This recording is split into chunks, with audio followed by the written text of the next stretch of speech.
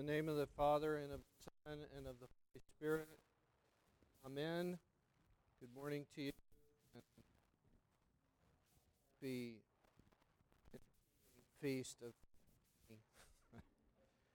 maybe we can bring it to conclusion today. Not the gift of thanks. It's good for me to be home and with my family, and you are also my family during these days. The title of the sermon this morning is about how to enter of God. The specific verse that I would like to focus on this morning is this: how hard it is for those who have riches to enter the kingdom of God. And the main point that I would like to make is this: clenched fists cannot take hold of the saving hands. Clenched fists cannot take hold of the saving hands of Jesus. You may have heard this story before. I may have told it before.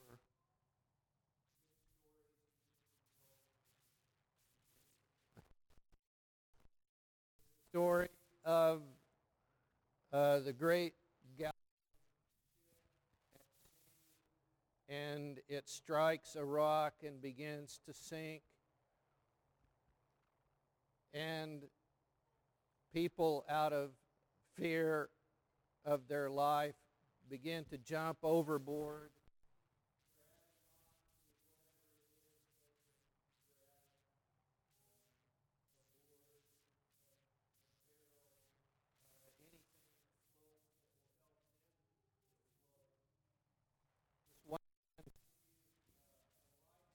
And he lets down the light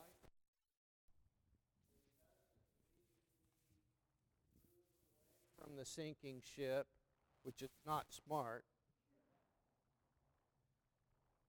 And he decides he's going to start looting the ship before it sinks. And so back on and grabs some jewelry and some candelabras, and then he goes back, and then he sees some nice furniture, and he goes back, and then he sees some nice coats and chests, and you get the picture. He keeps loading up the boat more and more and more. And then as he starts to move away from the boat, he realizes that he's loaded this boat so much that it's not even staying above water, that it's starting to take on water. And he's so tired from loading all this stuff onto his boat, he doesn't have the strength to offload it, and he perishes. And suddenly, the captain of the boat appears, while everyone else thinking it's a sinking ship and a shipwreck, and he rights the ship and basically says, it's not sinking, I'm in control, I've been in control all along. The captain of the ship is Jesus Christ. And what may appear to be the sinking ship is this world that we live in. And we need to be reminded over and over again, when we think that all is lost, that all is going to hell in a handbasket, that Jesus Christ is the captain of the ship. This rich man was not asking how to enter into eternal life. He was asking how to obtain it, how to inherit it, how to purchase it. This is not how we enter into eternal life. We don't buy it. We enter it by God's grace and by stretching out our unclenched fist to His saving hand and grabbing onto it.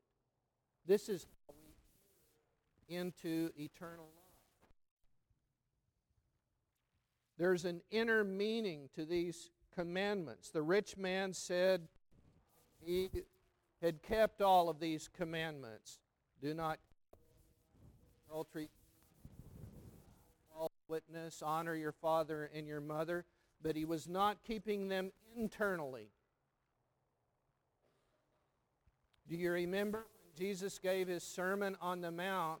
He internalized the law. He said, you've heard it said, don't commit adultery. I'm telling you, don't even look at a woman.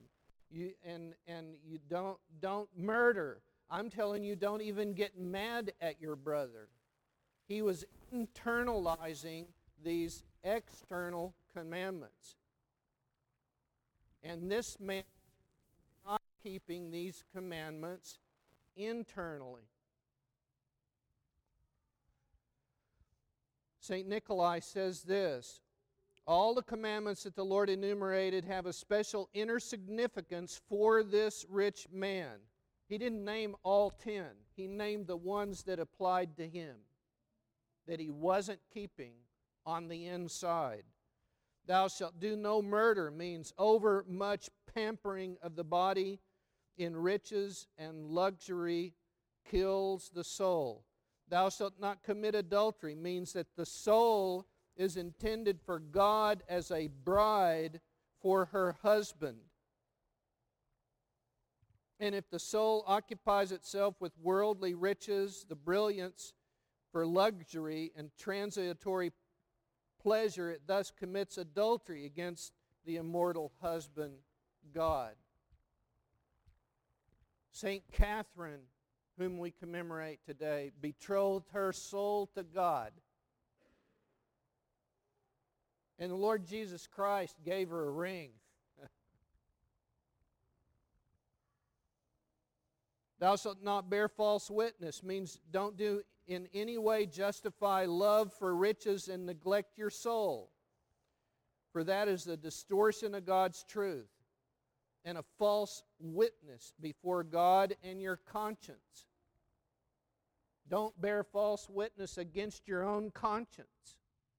Don't talk yourself out of what your conscience is telling you. Honor your father and mother means do not give respect and honor only to yourself, for it will be to your loss. Honor your father and mother, through whom you came into the world, that you may have in this way give honor to God, from whom you came, both you and your parents. And so there was an inner meaning. So he says to him, one thing you lack. Go and sell all that you have. And this stung him on all of these.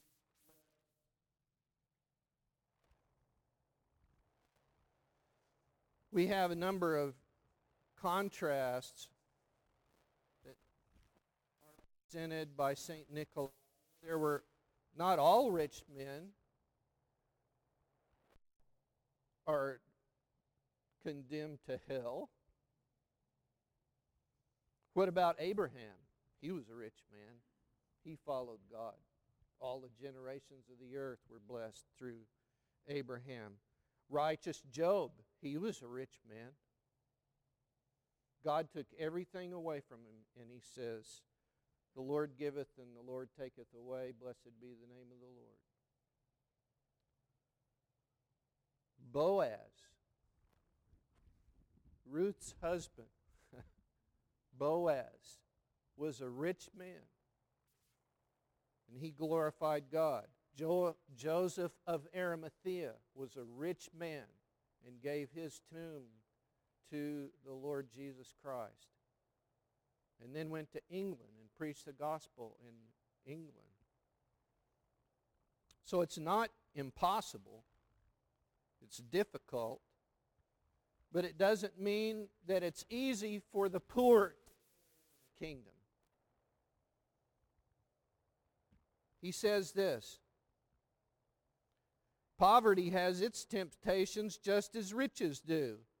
A rich man is saved by his great acts of charity and humility before God, and a poor man is saved by his great patience and endurance and endless hope in God. There will be no salvation for a rich man who's mean and proud, and there will be none for a poor man who complains of his lot and despairs of God's help. The rich and the poor are not in this world by chance, but by God's most wise providence. God would be able in the eye to make everyone equal in wealth. But that would be sheer folly. In that case, men would be totally independent of one another. Who then would be saved? Could anyone be saved? For men are saved through their interdependence.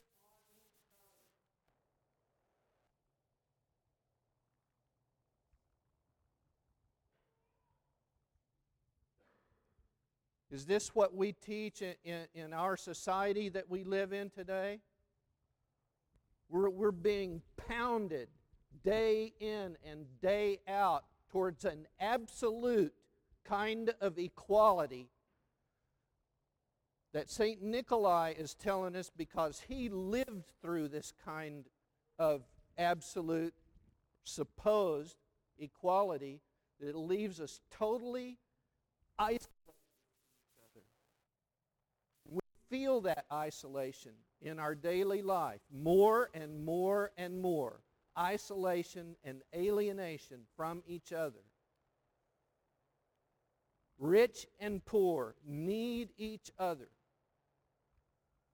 The rich depend on the poor, and the poor on the rich. The learned depend on the ignorant, and the ignorant on the learned. The healthy depend on the sick, and the sick depend on the healthy. Material sacrifice is repaid in spiritual currency. And the spiritual sacrifice made by the learned is repaid in a material currency.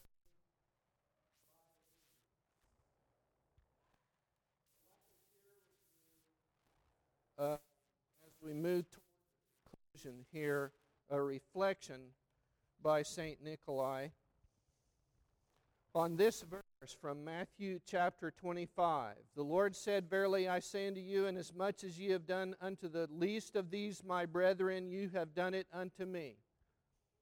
And then he said, in all communion, similar things. In Holy Communion, we receive the living Lord Jesus Christ Himself in the form of bread and wine. And in almsgiving, we give to the Lord Jesus Christ Himself in the form of the poor and the needy. A certain man in Constantinople was unusually merciful. Walking along the streets, he would press against the hands of the poor and hurry onward so they would hear that gratitude was recognized. And when a friend of his asked how he had become so merciful, he said, "Once in church, I heard a priest say that whoever gives to the poor gives into the hands of Christ Himself.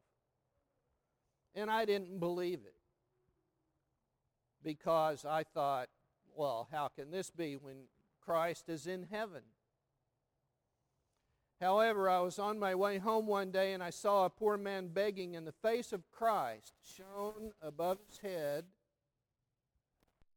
And just then a passerby gave the beggar a piece of bread, and I saw the Lord in His hand and take the bread and bless the donor. From then on, I've always seen Christ's face shining above the beggars, and therefore with great fear I perform as much charity as I can." us be encouraged today in these following ways. Our Almighty God is all gracious. Let us hasten to meet Him, for He calls us and awaits us. He rejoices with all His holy angels when He only sees that we've turned our faces toward Him. Let us turn to Him and hasten to our true homeland to meet the Almighty, the all-gracious God. But let us hasten before death knocks at the door and it's too late. Finally, let us put money in our hands and reach out to the Lord Jesus Christ and ask them to pray for the salvation of our souls. Let us pray. O Lord Jesus Christ, our God, help us to reach out to You with open hands for our salvation, that we may enter into Your heavenly kingdom. Help us to turn our faces toward You and run to meet You before our souls are required of us in death. For to Thee are due all glory, honor, praise, together with the Father and the Holy Spirit, now and ever and unto ages of ages. Amen.